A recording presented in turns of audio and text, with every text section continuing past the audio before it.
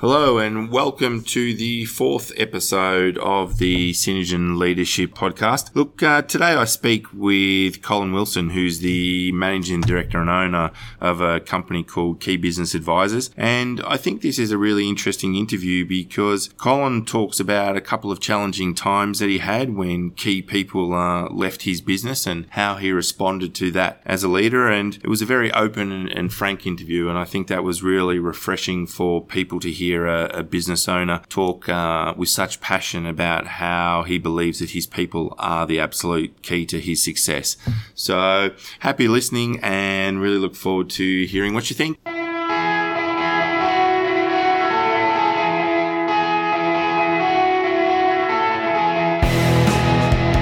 Welcome to the Synergen Leadership Podcast with Julian Carl. Julian speaks with leaders from around Australia to bring you their leadership story and share their insights about being a leader. To further help you build your leadership capability, Julian shares his own insights about leadership and the tools and techniques he uses as a leader. All right, well, welcome Colin, and thanks for taking the time to be part of the podcast.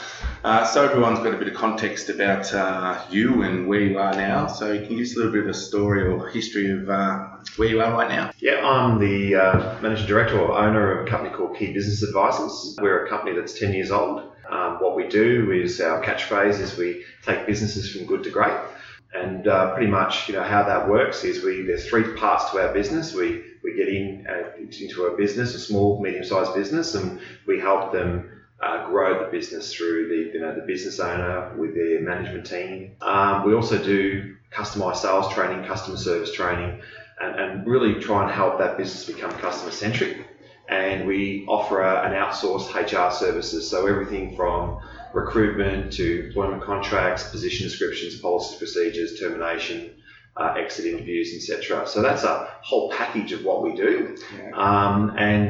It's very successful. Okay, and how many people in the team? Yeah, there's 10 staff in the team. So we have 5 professional HR advisors, a couple of trainers, and an admin, and a client service manager. All right, so what's an interesting fact about QBA that people might not know? An interesting fact. I'd say for people who know us, they know what we do. So, we've still got customers that have been with us from our first 5 customers that we brought on board 10 years ago are still customers of today. And, we don't do a huge amount of work because they're great, but they get us in from time to time. So I think, what people don't know is, we're not a business that goes in and just does it and then moves out. We like to be part of that partnership all the way through. So I'd like to take you back in your career, back to your very first leadership role. Yep. And can you give us a little bit of context about that, if you could? Thanks. Yeah, okay. So I spent 22 years in the office technology industry, which was like door knocking, on the phones, sales. And I was approached once to become a sales manager for an office technology firm. Not one of the big players, a small player, like a reseller. And I took that challenge. So I became their sales manager, which was really, really interesting. Well, that was now 15, 16 years ago. And what were some of the mistakes you made in your first role? Well, as a young person, so, I was 32 years of age at the time, and I remember it well. So as a young person going in, I believe I've got leadership skills in motivating people and driving them, and I know how to, I had a sales team to look after, so I knew what to do. But to actually manage people, I had no idea what I was doing. To be honest, I just went on the way I was managed over the time as a person in the business of previous companies that I worked for. But what the organisation did very, very well is they gave me a mentor that sat with me for 2 or 3 days a week for the first 3 to 6 months, and that was absolutely brilliant. Wow, that would be unusual, I would imagine. Very unusual, but they knew I was raw, and I think when I went to the interview, I said I'll be a locomotive. I'll just push through anything, just make it all happen, and I was. And we're going back now, 16, 17 years ago, and back in those days, the rules of HR are not what they are today. And that's part of the reason why I've got a HR company today, because I probably teach people what not to do rather than what to do. Yeah. And I use my HR professionals to verify all of that sort of stuff. Yeah, but I remember the very first week, They talked about leadership, empowerment, and all that sort of stuff. And, it probably wasn't leadership empowerment. It was, you need to let them know who's boss. So here's 3 people we'd like you to terminate between now and Friday, so they know that you're serious about growing this business. And I executed that, and I learned some valuable mistakes in that process, and that was never personalised a termination with somebody, because all of a sudden you just end up in a two-way argy-bargy that really doesn't achieve anything. And what about some of the successes from that role? I think if I go back to that company, being a reseller, they had really good commissions but very low base salaries, or it was commission only. The success stories I have is we recruited young people. So what I realised very quickly that some people are not prepared to change, and especially if they've been in the industry for a long period of time. And so I got fresh blood in and really developed a team.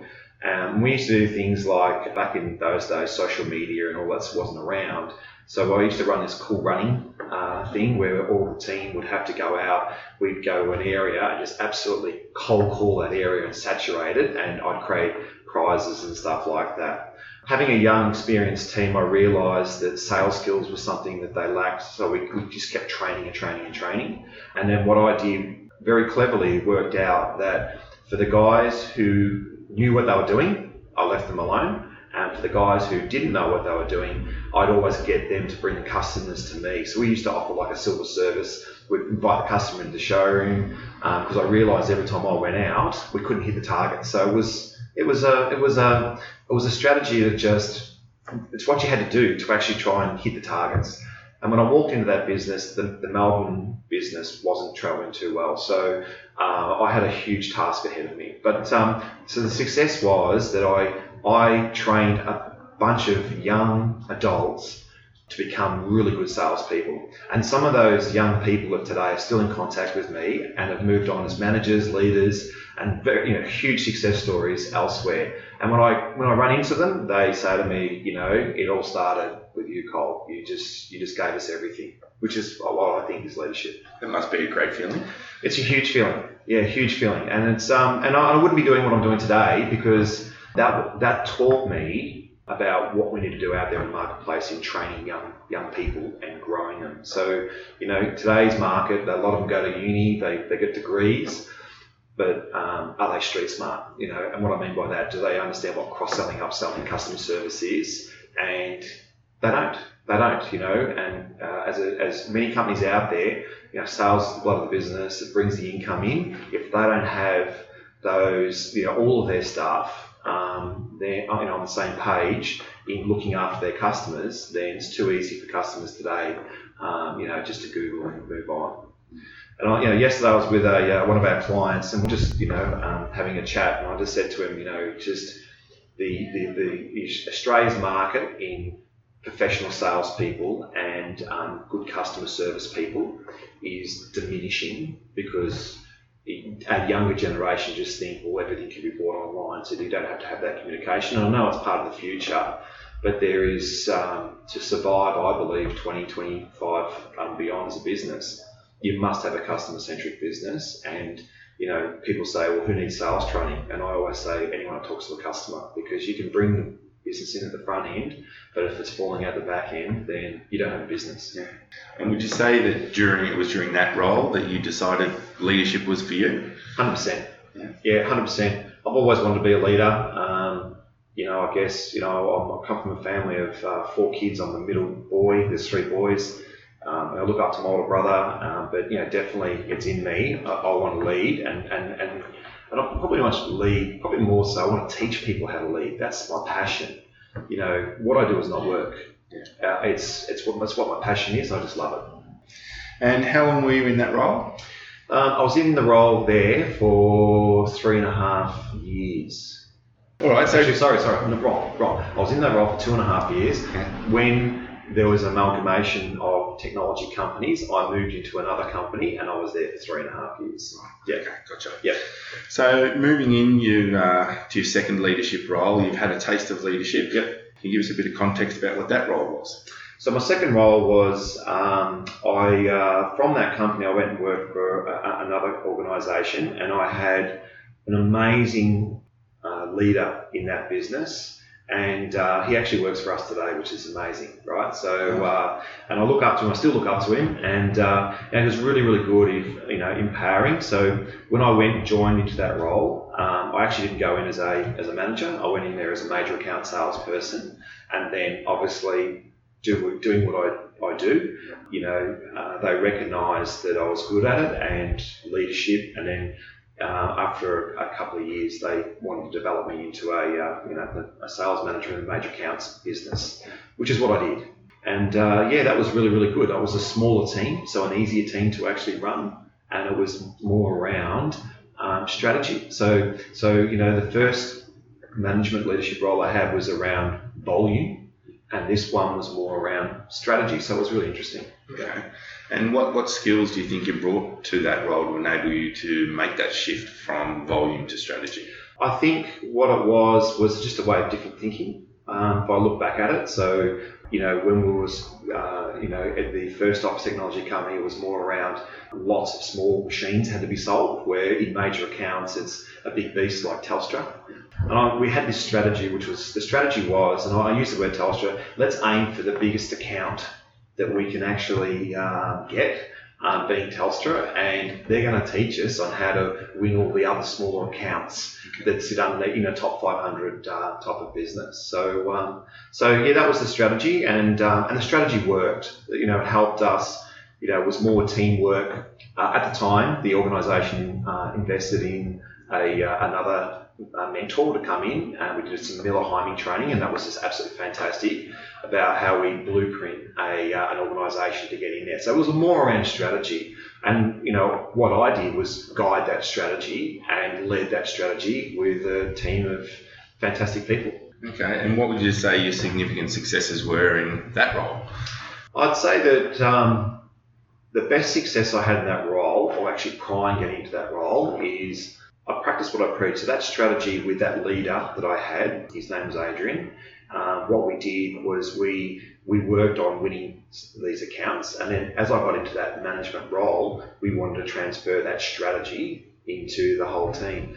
We had some really good wins, but probably, what were some of the biggest learnings? I probably learned more what not to do, if that makes sense. So again, learnings are, people learn through different things, and I'm one of those people that let's roll up our sleeves, get into it. Okay, so if I don't get it quite right the first time, what do we learn by that? Now let's go and improve it second time. And I am a perfectionist, so if I think back at the team, I'm still good friends with all the people who are in that team of today. And again, I see that's the traits of a good leader. I don't believe anyone in my team on either companies hate me from being a leader. And that's an really interesting observation, but I think that really shows true leadership. Okay, and why did you decide to leave? And then that's a really tough question, and the tough question on that one is when I took on the role of becoming a sales manager for the major account division, I wanted to be professionally trained, and that was the conditions of the role. And Julian, after 18 months, I've kept asking, and it didn't happen. Pretty much what happened was I decided that, that's a valuable lesson that company learned after that if you've got good people that are asking for training, then you need to train them, because if you don't train them, they'll leave. And I'm a good example of that. So that's how Key Business Advisors actually formed. And how it actually formed was being in the major accounts. I would talk to a lot of dealerships, and I'd say, look, we're working on an account here, and is it possible for you to get one of your salespeople to pop out or go and audit where this business was? And we had to work through a channel within the organisation. And as I got to know these dealers would say to me that I don't have enough staff, or they're not trained.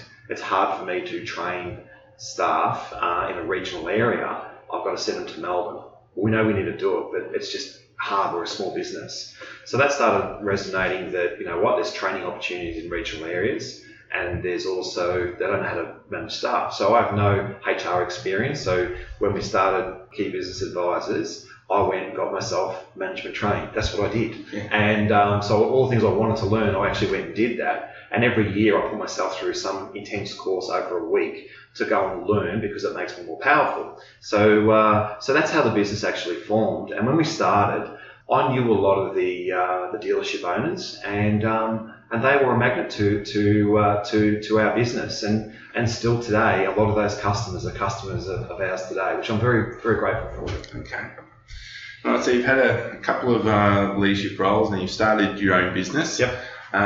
Can you give us any more context around Key Business Advisors in terms of how you measure success, any performance metrics that you monitor? Yep. So I have a strategy, and the strategy is actually that I have, and I've implemented it in this business as well as every other business that we've done work for. It's very, very simple. So first of all, number one is the owner of the business has to empower their staff.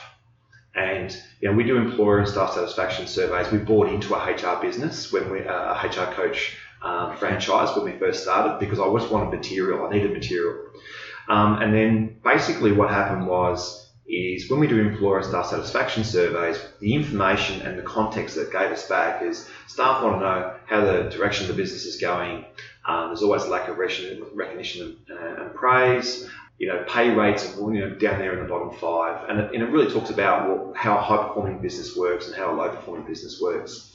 But our strategy is that the business owner has to share what's going on in the business. So, and we link it all back through a HR process in every business we do, and our current business. So pretty much what it is we set our goals for 12 months. So in May, we set our goals of what we want for the next 12 months. So I work financial year to financial year.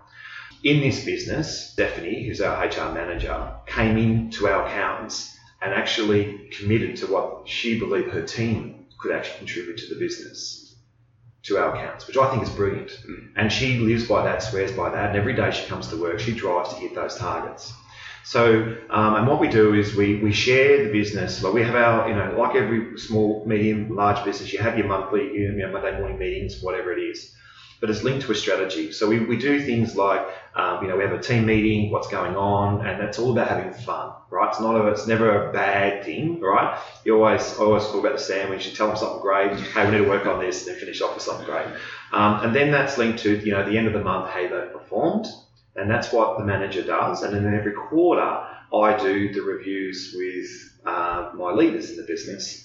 And and we measure the business quarterly. And then we also do in this business is in that quarter, we'll talk about how the success has actually gone.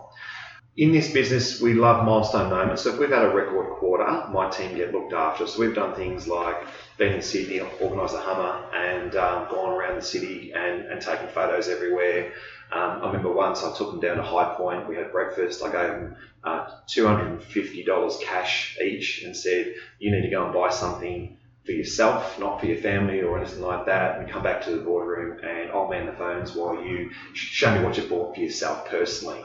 So I think it was $200, and it wasn't irrelevant. It was all about celebrating those milestone moments, but it's all linked to a strategy. So every quarter we do quarterly reviews, and quarterly reviews are around, and a lot of business owners and leaders don't get this. They think that you got to, if someone's not performing well, you got to wait till that review. We don't. That's not what it's about. Leadership is about how you grow your staff.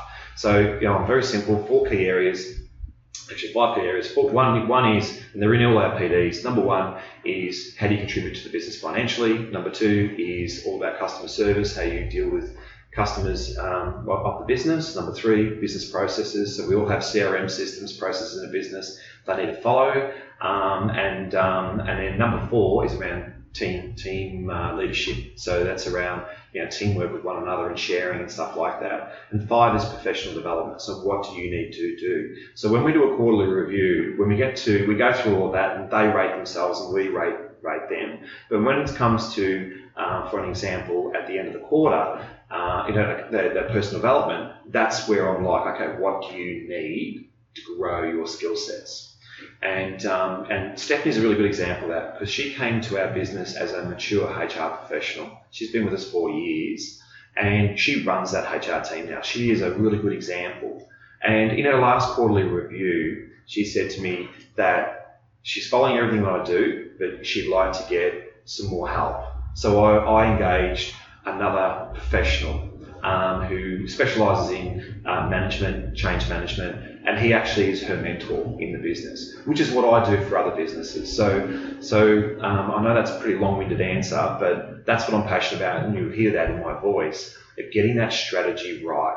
And we've got many case studies where we've had business owners come to us saying, we want to sell our business, can you help us prepare for sale?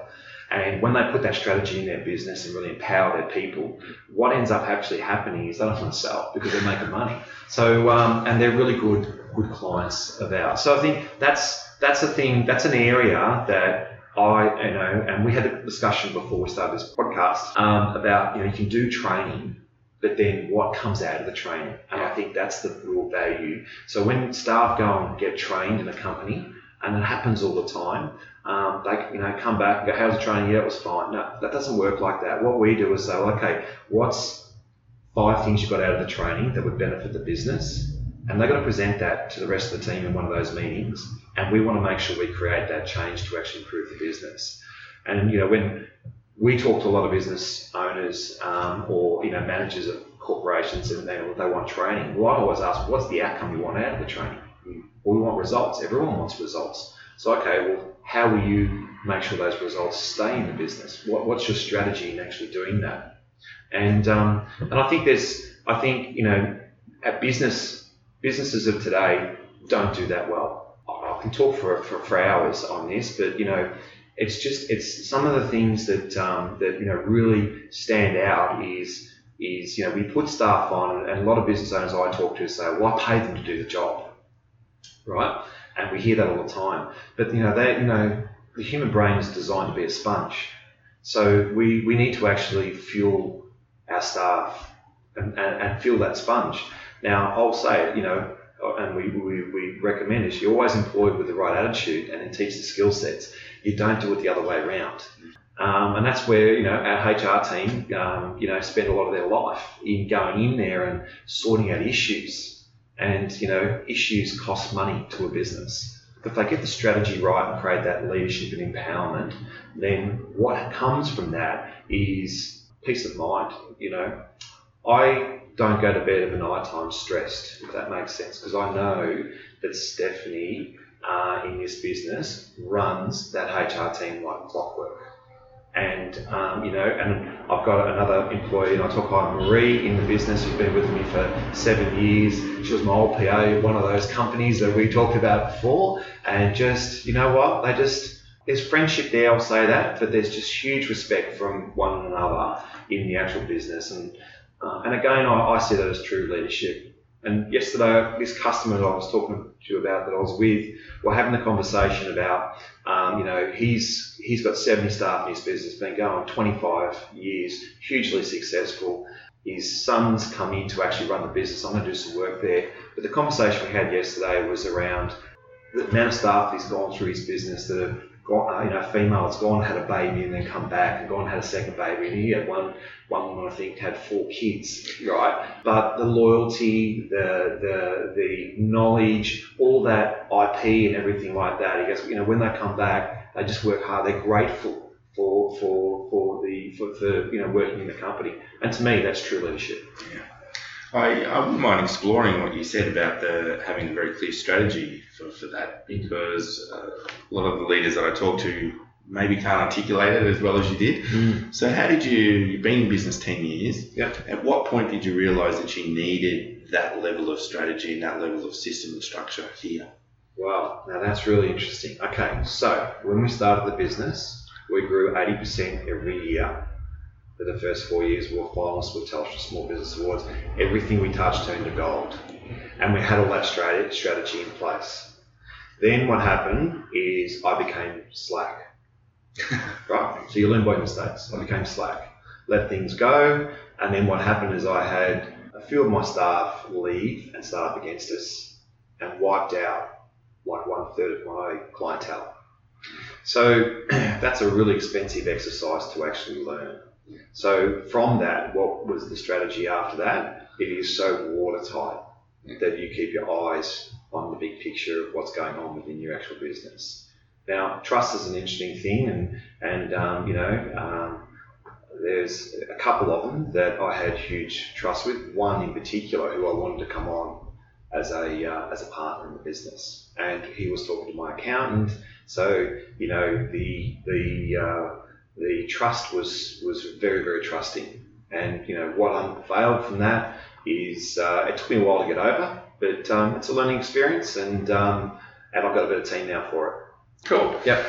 So a bit of a off-track question for a minute. What do you think one of the biggest leadership myths is? Myth of a leadership. I think when people get into a leadership role, they think they just have to be important, right? So the myth is, as a leader, that I now have to tell people what to do. And I have a saying, like, when someone gets into a management role, and it's in one of our programs that we offer. We talk about a manager does things right, but a leader does the right thing.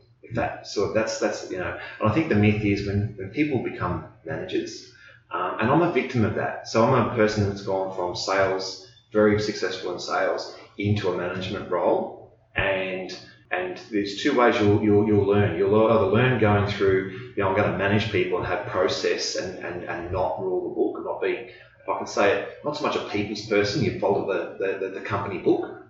That's if they haven't, because most small businesses don't. And leadership is around, you bend the rules a little bit, but the myth is, when I go into a lot of companies and they become a manager for the first time and that leadership comes through, what actually happens is it's sometimes misread. The myth is, you've got to become this important, powerful person. And in actual fact, leadership is about you make your team successful, they make you successful. And I say to many businesses that I go into, to managers that I do work with, like what you do, if you want to be a successful manager, then you empower people to take your job. And some people don't like that. But, my belief is if I can do that, then I can move on and do other things. I was once as an adjudicator for Manager of the Year. And, there's all these criteria, around, financial figures and customer service and all these stats. And they asked me what I thought, and I said, this is how I rate a manager, a great manager. When they're not there, the business performs as good as if they were there. That's leadership. That's a manager. That's a true manager, because he's empowered people to step up and know what's the right things, know the right things to do.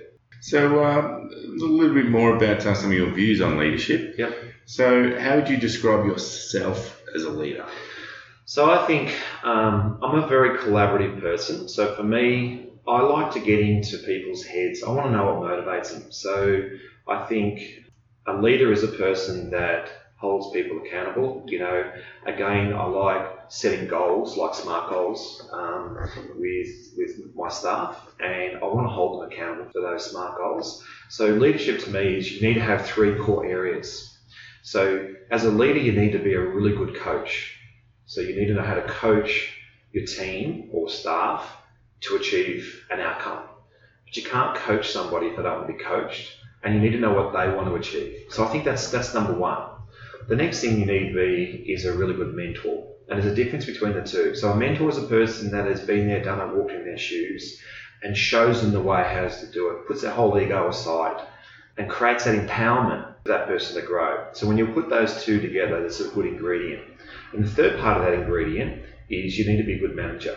So by a good manager is you need to, yes, follow the rules, but you need to let staff know when they're doing well, but also when they're not doing well and underperforming. And then, how can we actually improve that? So going back over the years of my career, what I've done, I've had managers that have come in and spat the dummy and absolutely sprayed a team. And I've done that too, because that's the way I was trained, but that doesn't work. So, that leadership skill that you need to have, you really just need to, it's very simple, you need to empower people below you. And I have this methodology, and it comes from Patrick Lencioni, and from the 5 behaviours of a cohesive team. And I train it and I believe in it. Number one is you need to have trust. So there's got to be really good trust with yourself and who you're working with, yeah? And from that trust, you should be able to have some really good conflict. Now, a leader is also a person that goes to their team and says, well, how do I perform? And millennials of today, they're coming into our workforce and, if I go back, 15, 20 years ago, when you did a performance appraisal, it was once a year, it was a one-way street. And today, and I know that doesn't work. So in today's world, it's a two-way street. The actual employee wants to rate the manager on how they're actually being, the leader, how they're being managed, which I think is brilliant. So I think, if when we talk about that Patrick Lencioni, you need to have trust. You need to be able to have good conflict, and that's not arguing. That's what's right for the business. And then, we get committed on what we were trying to achieve and hold that accountability. And then what happens is the results come. And a good example is, I've been in a performance appraisal with one of my team members who, I guess you can say, dropped the ball a little bit. When we had that conversation, she said to me, Colin, you're really unhappy with my performance. And I remember looking at her in the eye, and it's about relationship. And I said, you have no idea how frustrated I am with you right now. But her figures skyrocketed because I think a leader needs to also share some of their feelings and vice versa, or with how that relationship's actually working. And I'm going to tell you, we go into some businesses where they say, right, this person's not performing, terminate. And I say to the business owner, well, they must have been good when you employed them. So how did you fail, right? Or a manager, how did you fail? So what have you not done that's kept them empowered? And I think that's what we've got to do is in leadership. Okay. So what do you think some of your positive leadership traits are, if you could distill them down into a... Yeah, I think, small. Number one is, and it's actually written on the board in the corridor, first thing is about quality. So everything we do has got to be quality. The next thing is about focus. So we need to be 100% focused. So when you're leading somebody, you need to be focused on them, not focused on other things. And I think delivery is the third one. You need to deliver as a leader, not only I think you need to deliver to yourself, to your employees, and to your customers. It all combines. And so they're my three things: quality, focus, deliver. Yep. And when you put those three together, do you think that's enabling you to get the most out of your team? Yep. Yeah, because we're empowering them. And if you empower your staff, and I don't claim to know it all. But what I do is, I follow some great leaders out there, and Richard Branson's one of my favourites. Yeah. Whatever gets put up, I just sit there and read because he's dyslexic. I'm dyslexic, so there's a bit of connection there. And I just, I just think he's just an absolute awesome bloke. And I think, from a female's point of view, I think Red Balloon, Naomi Simpson, I think is... Again, I'm inspired by her, and I've never met them, but that is a goal of mine, is to go and meet both of those people and just have a chat. So one of the things I'm always interested in is any particular frameworks and models that leaders are using. And you mentioned before, you can't see this, but behind me there's a banner about the 5 behaviours of a cohesive team. Why does that resonate with you? Why did you choose that to be part of your business? Because I think small business, our clientele ranges from employing, one staff right through to, I think our biggest client's got 300 staff. But majority of them are between 20 to 100 staff. I come out of major corporate, so there's department after department after department, and to get a decision is like turning a ship, right? So that's why I got out of major corporate. But in a small business, I find the reason why I chose Patrick Lencioni's model is I'm accredited with DISC for a start, and I think that's really good understanding people's personalities. And but I think when you go off-site and you bring your leadership team together to have a conversation, warts and all, about what we're here to try and achieve.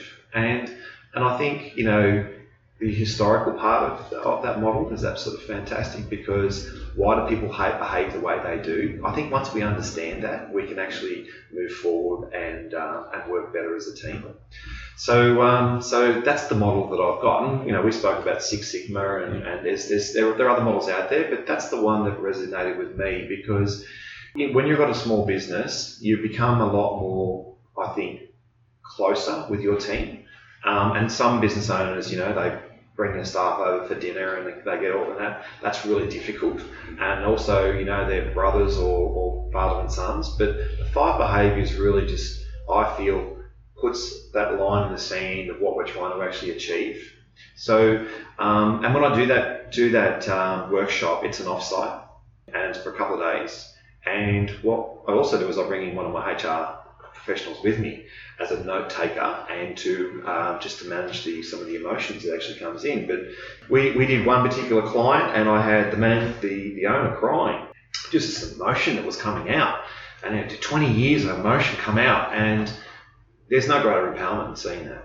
So that's why I like using it. And I think sometimes we can get too bogged down in strategy, and small business, medium-sized business, it travels fast. We could spend 6 months working on strategy and not bring $1 into the business.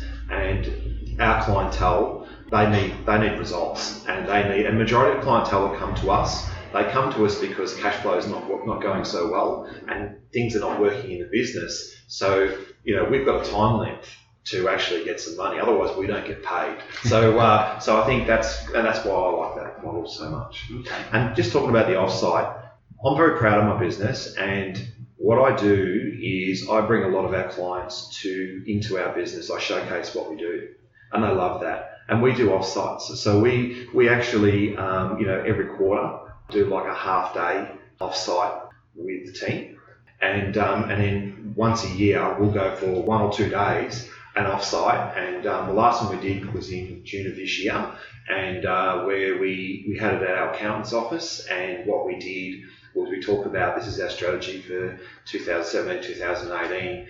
I had my view of the business. I had Stephanie's view of the HR team. I had Marie's view of the customer service. I had Lorraine, my wife, looks at the business. This is our marketing strategy. Like, it was really clear where we want to actually go. And I had the accountants come in and verify that, you guys keep doing what you're doing. This is what's actually going to come out of it. And, I talked about those performance appraisals, every quarter. And my philosophy is what constitutes a pay increase for a staff member? Because that's a really big conversation. So for me, you give me 4 good quarters every year, I'll give you a best pay increase possible based on the performance of the business. And what happens a lot in today's world is staff want a pay increase, and businesses are not sharing how the business is actually performing. So what then happens, it puts pressure on the business owner, and some of them can't afford to give those pay increases, and they lose people. But I find if they go in through leadership and say, listen, our business is hurting right now, we need to go from here to here, and if we can go from here to here, we're all going to fruit from it. And I just see, and that's happened in this business where staff have come back, stayed back later, started earlier. We had a scenario where we lost a HR professional at the start of the year. I've got one of our staff members here, Rebecca. She works 3.5 days a week, and because she's got a young family, and she came in on the days that she knew that were hurting. That's, to me, empowerment. That is, and I rewarded her for that. So again, it all links back to your strategy. And I'll say it, my team probably got the best pay increase that I've ever done in the business in June of this year, and it's 100%. And it's a good feeling when it happens. It's a terrible feeling as a business owner when things don't go right. And I say, they lay awake at night and roll over thinking about 1 of 3 things. Number 1 is profit, number 2 is their staff, and 3 is customers. Where are they? So we either haven't got enough, or we've got too many, and now we're lacking in customer service. And that's how you grow a business, is when you've got too many customers. Well, okay, now that strategy is we need to onboard new people. So it sounds like you've got a high level of discretionary effort from your team because of the leadership you've provided. Yeah, I think so. I think so. And you have to enjoy being with your team, if that makes sense. You have to enjoy, and it's not necessarily, we don't get together after hours or anything like that. But if we go out for a dinner or a lunch or a breakfast, or we do a team meeting, everyone knows their role. I just call it, it's like a well-oiled machine, and I run it like a football club, a good football club. And I barrack for North Melbourne, but I always relate it to the Hawks. Alistair Clarkson, what an absolute legend of a coach, ex-North Melbourne player, of course. And I think what's important is it's about making sure that everyone holds one another accountable. And the interesting thing about the 5 behaviours that we talked about, I found out that, what they did a few years ago is they actually all went away as a team, walked the Kokoda Trail, and they did a program very similar to that about the trust, about, the conflict to be committed. And at the end of that year, Buddy Franklin checked out, and they thought that everyone thought that club was in dire straits, and then they win 3 premierships. Now, that doesn't happen by one player. That happens with a team. And again, that's the way that I see leadership is that's how you got to run a small business. And that you might have a player that might get injured. There might be a player that might leave and that sort of stuff. But if you can build a great business, great culture, empower your people, what actually happens is you start to build an organic pipeline of people wanting to come and join you. That's a good feeling. So what's your biggest leadership challenge coming up? We actually had that conversation before. My biggest leadership challenge is, how do I replace me? So that's again, I'm very close to my business, and I've engaged Warren, who's doing mentoring with Stephanie, to come and help me with that process, because sometimes we think we know the answers, but we're so close to our business it doesn't stand out. So I'm a big believer in that. What I have done is I've just gone and this year, only for the month of November, and learned how to become an advisory chair. So, there are 2 types of advisory boards. There's a governance, and there's an advisory board about, how do we grow a business. And I've really dug into becoming that advisory, and that's where I want to transition to, because our current clients that we've got, they've been with us for a long time, and it's like, okay, what's next, Colin? So, the advisory board is next, but I do need to create that mini me. And that's always on the top of my mind of how do I do that? But I'm still young. I've got a few years to work on that. But I have a strategy, and that strategy is that we are, like here you are doing podcasts, we are going to go and do a bit of online training next year. And I think that's the path I'm going to go. But I definitely need somebody to support me. I have 2 wonderful people in the business that help me on the sales side of things. So I have the expert Roger, who is a king of retail. Everyone loves him because he's got high energy, even though he's a mature person, and he's a magician. He just brings life into every place he works through. And I mentioned Adrian, who's my old boss. I use him as a mentor for a lot of the business-to-business stuff that I do to go in. So he'll go out and tag with salespeople out on the road, or he'll go and mystery shop the work that I've done. So we've got a real good setup. But I definitely need to find somebody that can help me do that. And one of the things that I'm personally passionate about with leadership is networking, because I find that a lot of leaders don't necessarily put the focus on it. Yep. That I believe they should. So what are your views on networking? How do you do it? What's the value in it for you? So I'll tell you, I am the king of networking, because king of sales, you've got to be a good networker. So we know our stats. 83% of the leads that come to our business are done through referral, and how referrals have come from networking.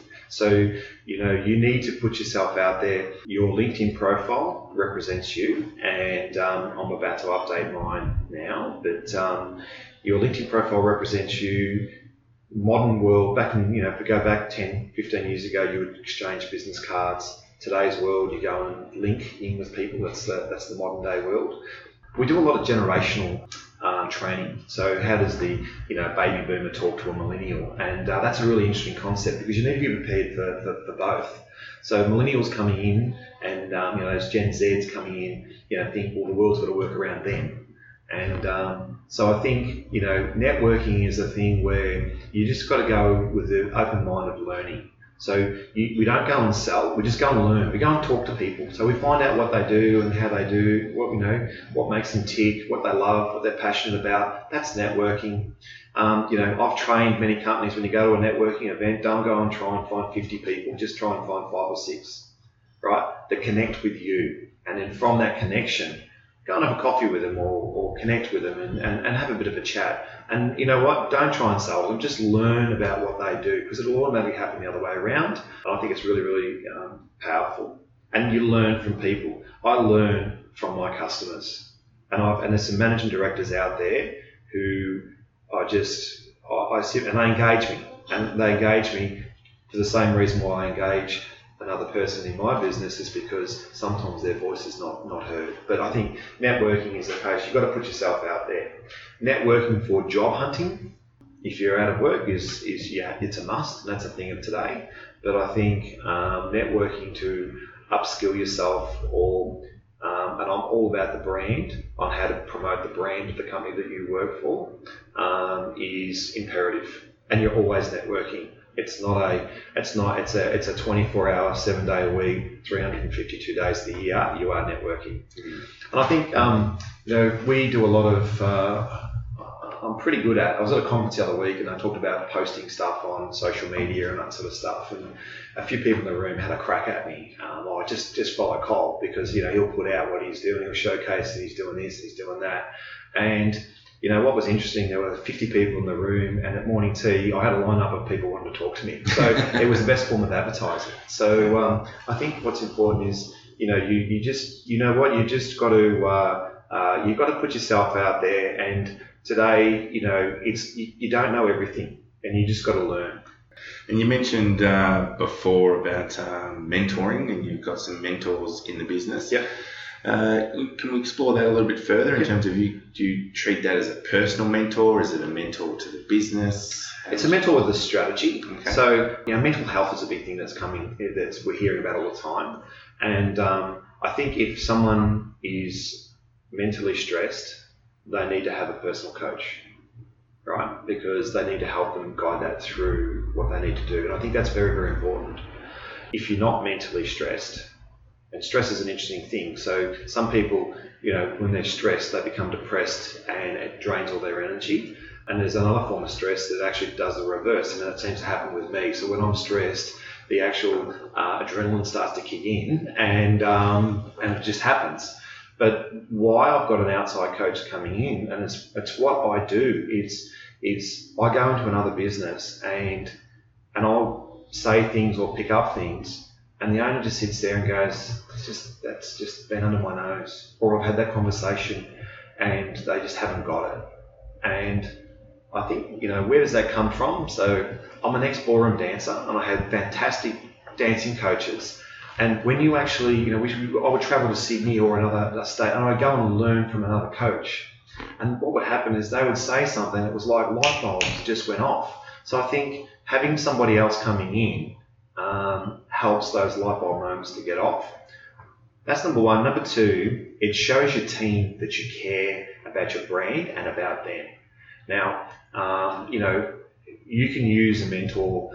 Training is one thing, going to train, but a mentor coming in, I mentioned that young lady before who, I said to her, I'm not happy, but, she's going so well. I actually want to give her some, and she doesn't even know it yet, I want to give her some one-on-one time with Lauren to get her, I believe that she's 100% committed to this business, but I want to put handcuffs on her. That's probably, that's a saying one of my clients said to me, how do I put handcuffs on my great leaders? Yeah. And I think how you put handcuffs on them is you've got to help them grow, and it's not through you as one person. So that's my answer to that question. Why a mentor is because marketing's an interesting thing. In this business, we outsourced our marketing, brought it in-house, screwed it up, went back outsourced it, because you know what? We need a team of experts, not one expert, right? And again, in a business, to grow a business,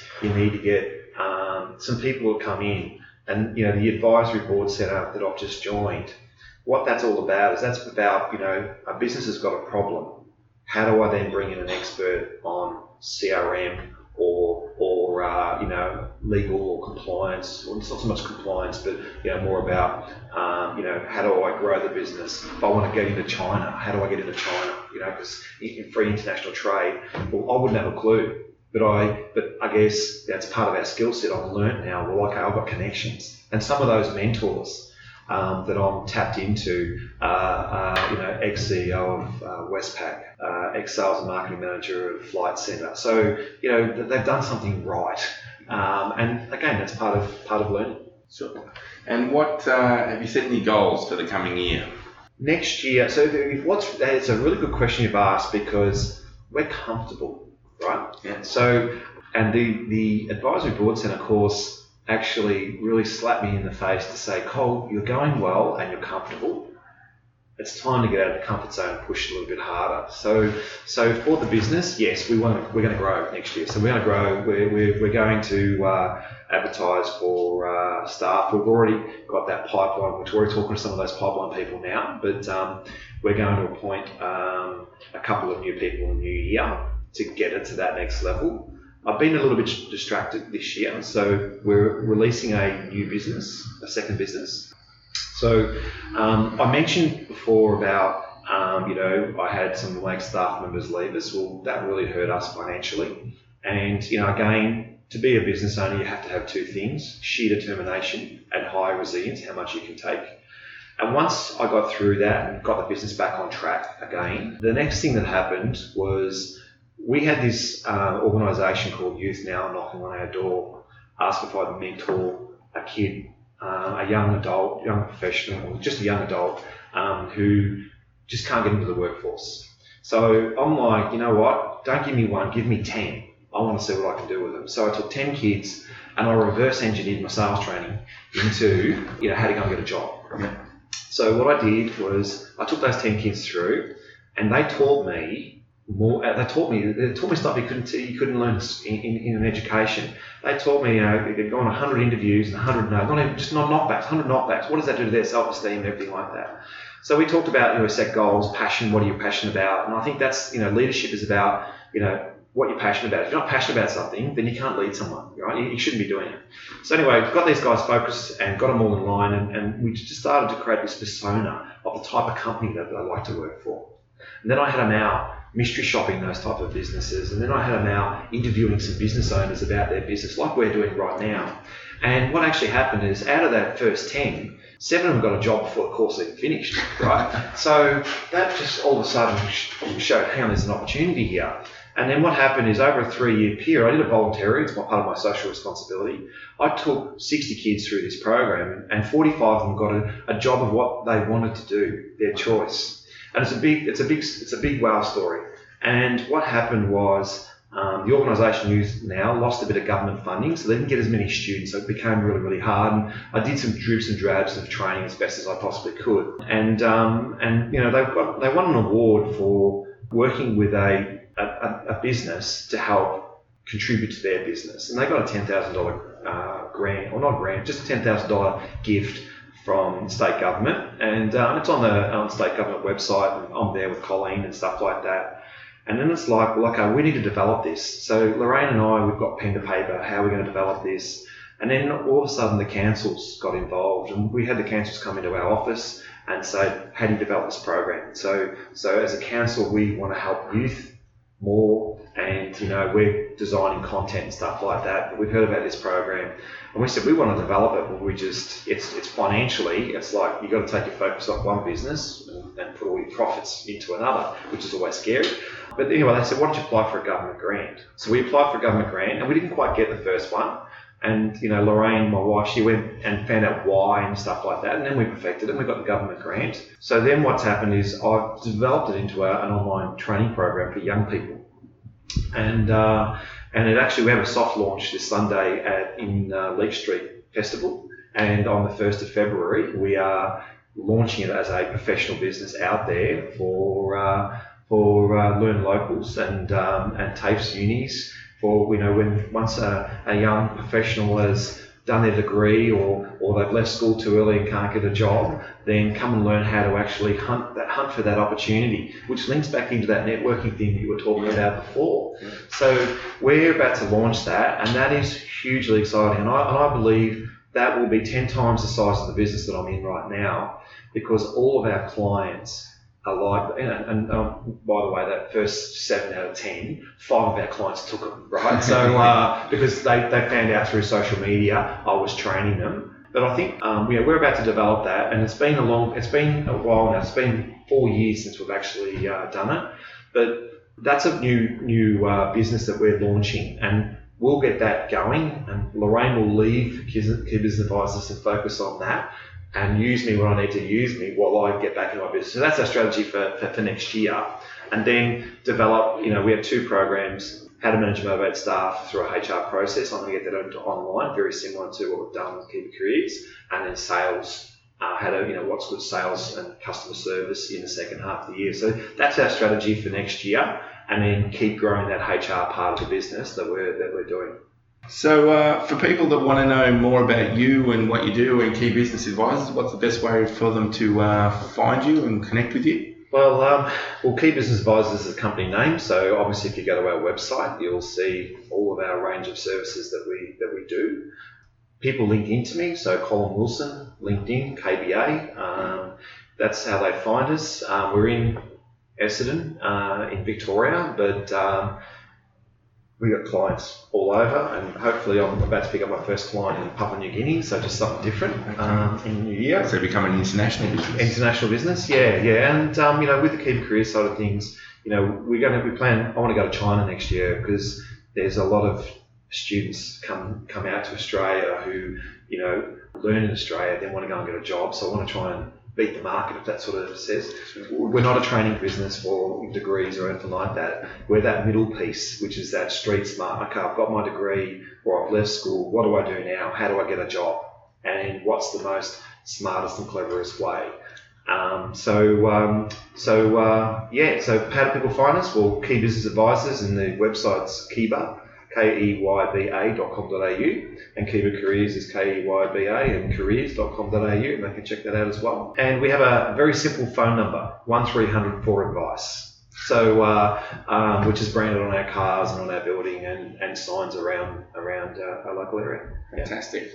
And any last views on leadership you'd like to share with our listeners? I will give you one thing that, and I quote this comment all the time, from a managing director who is at the end of his career, just absolutely brilliant. And I remember saying in a training session, talking about empowering people and what's important to you.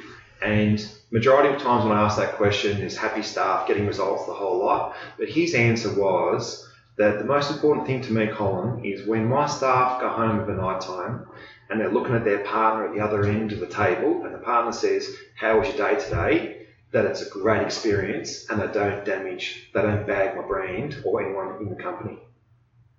And I sat back and I took that comment and I say it everywhere because he is 100% right. What makes a person come back to your business every day to perform is it's got to be a good experience, it's got to be a happy place. You spend a third of your life at work, and he is 100% right. And I took that away and thought, you know what, that is something that I quote all the time, and just an absolute brilliant managing director. And I should actually name him actually. His name's Eric Dick of RPM Real Estate Group. He made that comment, and it's stuck with me so strong. So and when I quote that in lots of companies, the owners think about, geez, wonder what they do say when they get home to their partner, right? It's a really good quote. It's fantastic. It's fantastic, and it's a great way to finish the podcast. So, Colin Wilson, thank you very much. Always a pleasure. Well, that wraps up another episode of the Synergen Leadership Podcast. I trust you found it interesting. A couple of things. If you could go online and leave a review of the podcast, that would be great. Really help us in spreading awareness of the podcast. Happy for you to connect with me on LinkedIn. I'm pretty easy to find. And if you want to shoot me through an email, julian@synergengroup.com.au. See you next time.